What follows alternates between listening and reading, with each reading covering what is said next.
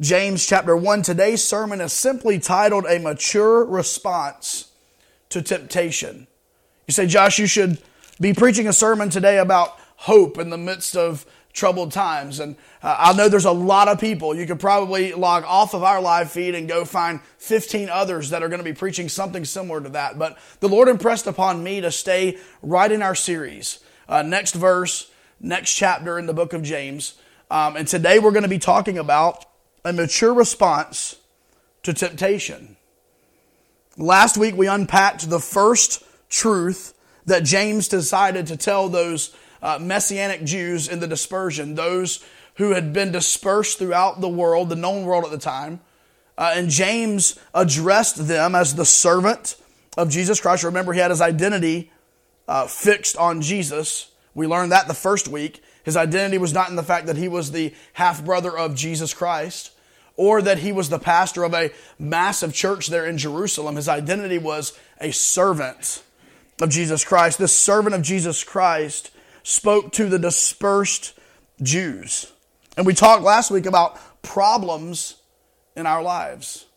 How ironic that we highlighted the fact that God is sovereign even in the problems and the trials of life. And 7 days later, as our country has very much so changed since last week's sermon, God is sovereign even in the problems and the trials of life. But we talked about the trials and the problems that we face, and make no mistake about it, we will face problems. Your problems may be different than my problems, and my problems are going to be different than someone else's problems, but we will face problems.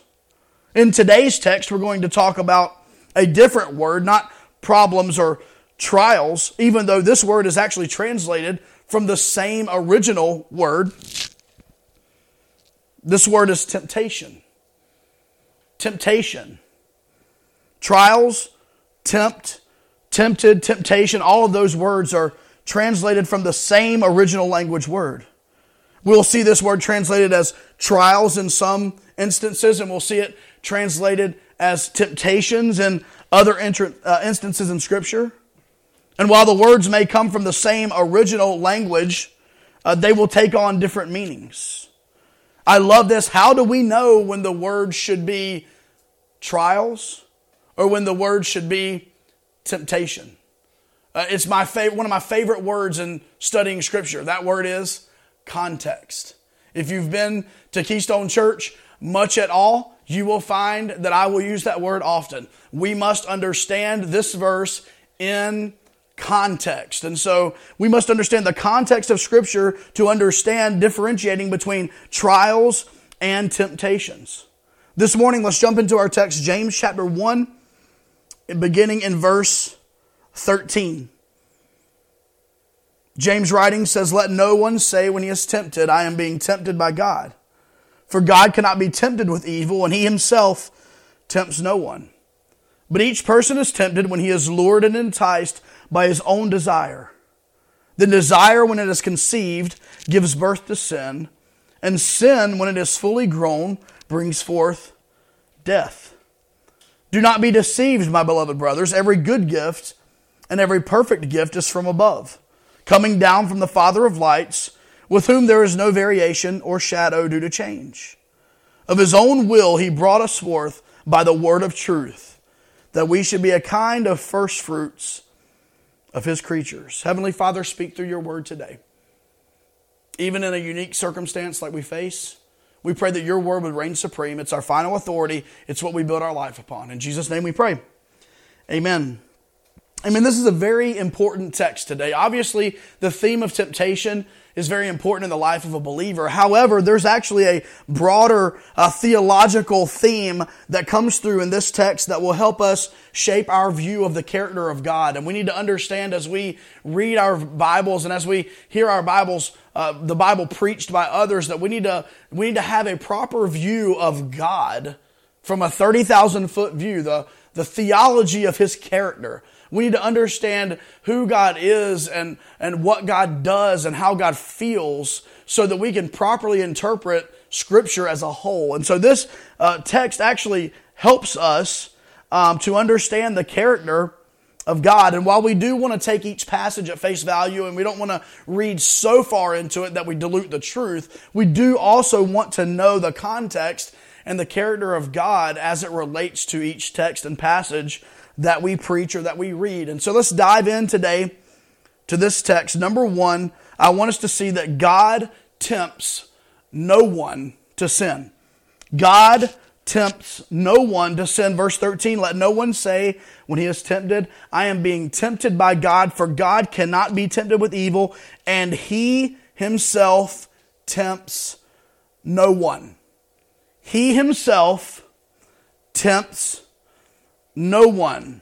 Here's another verse, the beginning of the verse, where we need to understand the use of the word when. Let no one say when he is tempted. This is not an if situation.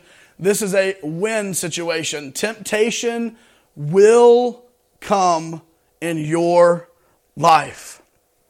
But when we see the word temptation, when we experience temptation in our lives, we must first understand this important truth that temptation is not of God. Temptation is not from God. He is not the author nor the initiator of temptation.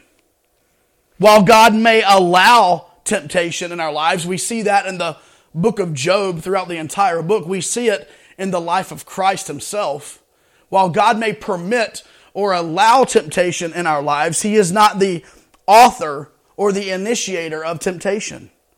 Temptation comes from one place, and that is from its father, the devil, Satan himself. And while God may allow it, he does not ever initiate it. But what about the sovereignty of God, Josh? We talked about God's sovereignty last week a little bit. What about the sovereignty of God? Where does that come into play? How does the sovereignty of God look when we're talking about temptation in our lives? Doesn't God have the power? How does that work? And this is an important question. It's a tough question that I want to briefly address. What is the sovereignty of God? What is the sovereignty of God? I give it this definition. It is God's absolute right to do all things, whether directly or indirectly, in his omnipotence and omniscience, according to his own good pleasure. It's God's ability and right to do as he pleases, whether directly, where it's obvious, or indirectly, where he seems to be hidden. God's sovereignty. God possesses the power and the ability to directly intervene at any moment, at any time in our lives. But that does not mean that God initiates evil and temptation. That is opposite of the character of God. In fact, this verse tells us that very clearly. God cannot be tempted with evil, and he himself tempts no one. So while God may allow temptation in our lives, as he did in my life just this week and today and will tomorrow, and temptation will come in our lives just as it did in the life of Christ, where he was tempted after fasting in the wilderness for 40 days, as it did in the life of Job, where Job had literally everything happen to him physically. We think we have it bad. Just think of Job. He will allow temptation. He is not the author or the initiator of temptation, because God is perfectly sinless and we are utterly sinful. So we need to see first off that God tempts no one to sin. But secondly, this morning, let's see that Satan tempts us with our own desires. Satan tempts us with our own desires. Verse 14, each person is tempted when he is lured and enticed by his own desire. Then desire, when it is conceived, gives birth to sin. And sin, when it is fully grown, brings forth death. As believers, we must understand and study how Satan uses temptation in our lives. We must understand that Satan wants to trick us and to lure us in to simply follow our own desires. He uses our flesh. For the first 8 weeks of the new year, we spoke on an identity series, All Things New, how the gospel shapes my identity. And we spoke in there of the fact that our old man is crucified. Our old man is dead. We have been given a new nature. We are a new person in Christ. However, we will battle our flesh for the rest of our lives. Those ideas in our head that we can make it on our own. Satan uses that flesh. He uses that flesh in temptation. And here's the process that Satan seems to use in temptation. First, we see deception that he would use in temptation. All the way back in Genesis chapter 3, Adam and Eve. Satan comes and he begins to deceive. To deceive Adam and Eve. He begins to lie to them, to tell them things that God's Word did not say, to get them to question God's Word unknowingly, very cunningly, with great skill. Satan began, even in Genesis chapter 3, deception. Deception. By the way, the true nature of the word deception is obviously a lie. He's not going to come out and say, at this very moment, I am tempting you with evil. It's deception. He's very deceptive. He's the father of lies. Satan deceives us into merely following our flesh. Satan deceives us into merely agreeing with ourselves. Deception. That's the first step of temptation, as Satan tempts us, lures us away, entices us by our own desires. Deception. Secondly, we see our desires then. So Satan deceives. He dangles the fruit out there, and then we begin to desire it. We begin to have fleshly desires. We begin to be lured away and enticed by our own desires, as the text tells us. Temptation gets us to chase that little minnow in the water. And then as we bite down on that minnow in the water, we realize that we've bitten into a hook. And we're caught. And we're stuck. Because deception, the minnow, led to our desire. And when we clamp down, we find out there was a hook there that we had no clue was there. We bite into that hook of sin. Temptation knows how to appeal to our desire through its author, Satan himself. These desires, the kind of desires that drive people into sin, the desire for pornography in men and women and children, by the way. The desire of pride to elevate ourselves more than we ought to think. The desire of dishonesty to maybe stretch or twist the truth so that we have the upper hand. The desire this morning of disobedience, of I don't really want to do what I know I'm supposed to do. And I'm just going to defiantly and rebelliously disobey. Those fleshly desires that come into our lives, brought on by the deceiver. Deception, desires. Thirdly, we see then disobedience. We partake in the sin. Listen, we've been deceived into thinking that it's not that bad.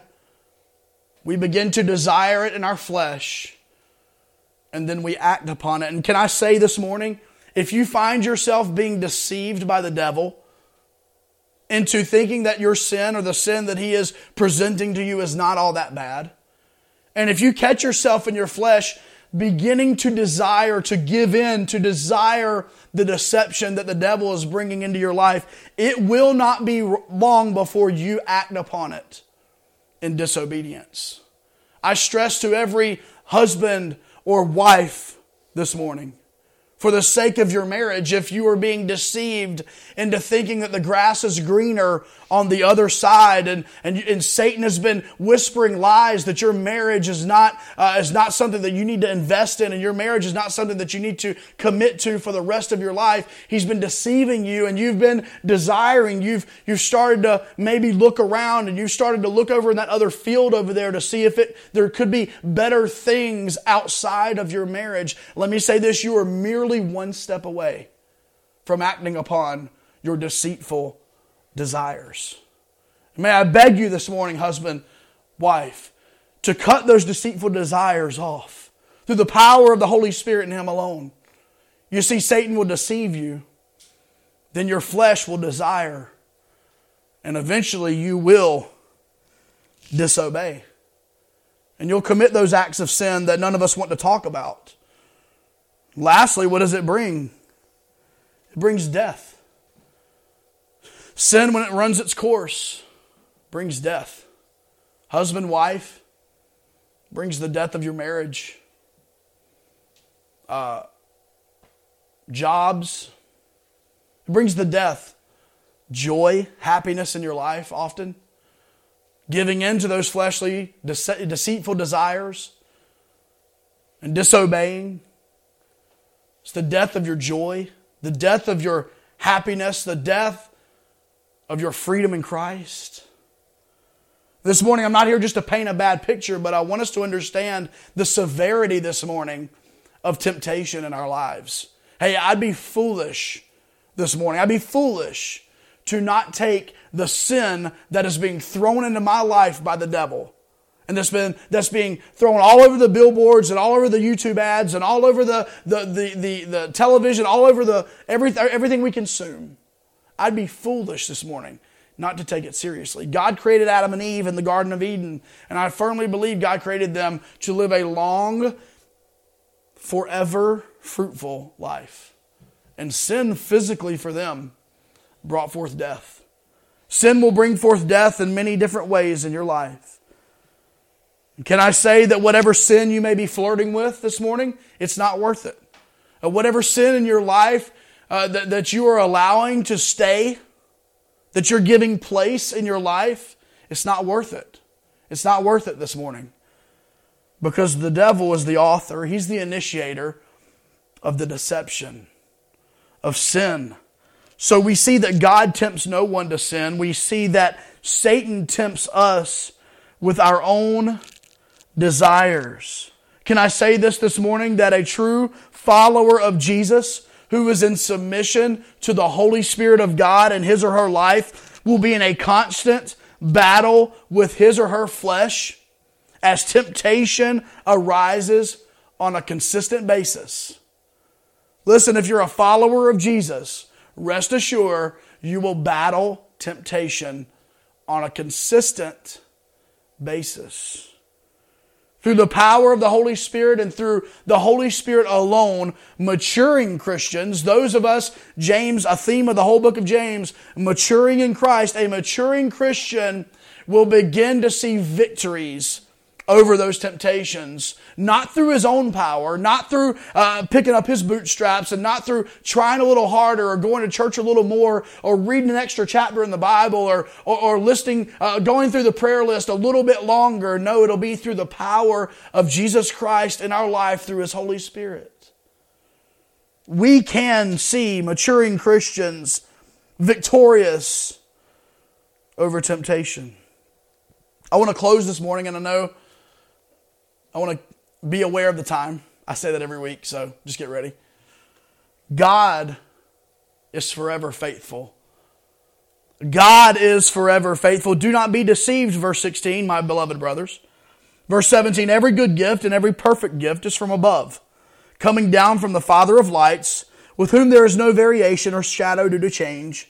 Of His own will He brought us forth by the word of truth, that we should be a kind of first fruits of His creatures. So, believer, how do we deal with intense temptation in our lives? How do we deal with the fact that the father of lies, the author of confusion, deceives us?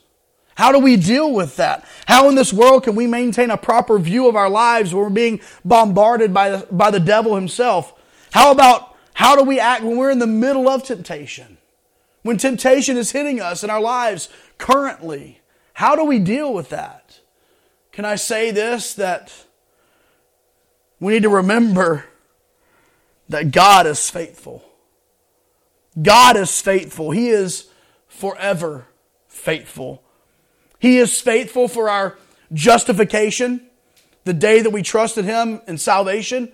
He was faithful for our justification. And the day you got saved, you understood that and He was forever faithful to you. Well, can I say this? He is just as faithful in your sanctification. If He was faithful for you when you got saved in your justification, then He is faithful for you right now in your sanctification as you mature and grow as a Christian believer. He is faithful. God never changes. Yesterday, today, forever. He stays the same. He is the same. He is forever faithful. There is no variation in Him. There is no change in Him. You're not going to get a different version of God in 10 years that you get today. And today's version of God is not a different version of God than they had in the New Testament. No, God is forever faithful. He chose to give you a new birth and to give me a new birth through the word of truth, as it says here in this text. And this is the foundation of what we call grace. Grace. That God is faithful. And by His own will, He brought us forth by the word of truth. That's grace. He didn't have to do that. You didn't deserve that in your depravity and my depravity and the sin that we were born in. But God in His grace brought us forth by the word of truth. Because God is faithful. He is our faithful Creator. We were created by Him. We belong to Him. Our identity is wrapped up in Him and not in our sin this morning. And we can face temptation this morning. Why? How? Because God is faithful. 1 Corinthians chapter 10 and verse 13. I'm sure if you're a student of the Bible, you've been waiting for this verse, this entire sermon. And here it is. No temptation has overtaken you, except such as is common to man. But God is faithful, who will not allow you to be tempted beyond what you are able, but will with the temptation will also make a way of escape, that you may be able to bear it. In your might? No. In your power? No. In your service? No. In your giving? No. In your good works? No. You can escape temptation and bear that temptation. Why this morning? Because God is faithful. If you miss everything else, don't miss those three words this morning. In temptation, God is faithful. In the middle of your temptation, when it's happening to you currently, God is faithful. When you're dealing with the temptation at work, God is faithful. When you're dealing with that internal temptation that no one else knows about. Young people, your friends don't know about it. Mom and dad, your kids don't know about it. Kids, your mom and dad don't know about it. That temptation. God is faithful. God is faithful. As we close this morning, may we understand, as followers of Jesus, Satan is targeting us. Especially those who have truly surrendered their heart and lives to follow Jesus to wherever He will lead. Satan has a target, and that target is squarely on your back. Honestly, Satan has probably studied your life and your flesh and paid more attention to it than you have, and has probably constructed a plan specifically for your life of how he can derail you. Not from your eternal salvation, but he can derail you from your spiritual maturity and sanctification. How he can derail you from your growth in your Christian life. How he can derail you from maturing as a Christian. And he deep roots that sin inside of your flesh. That deceptive desire inside of your life. And you're a follower of Christ. How many of you have been there? I see those hands. Just kidding, I don't. But I'm a follower of Jesus. Why am I being tempted so hard with sin? I'm a follower of Christ and I love Jesus. Why does everything seem to be going the opposite way of what it seems like it needs to go? Listen, Satan is out to destroy your life. He tempts you. You say, oh yeah, he'll tempt me a little bit. No, with Jesus, he had gone 40 days without food. And what did Satan tempt him with? Food. As I joke oftentimes, if I go 4 hours without food and someone tempts me with food, it's over. All right?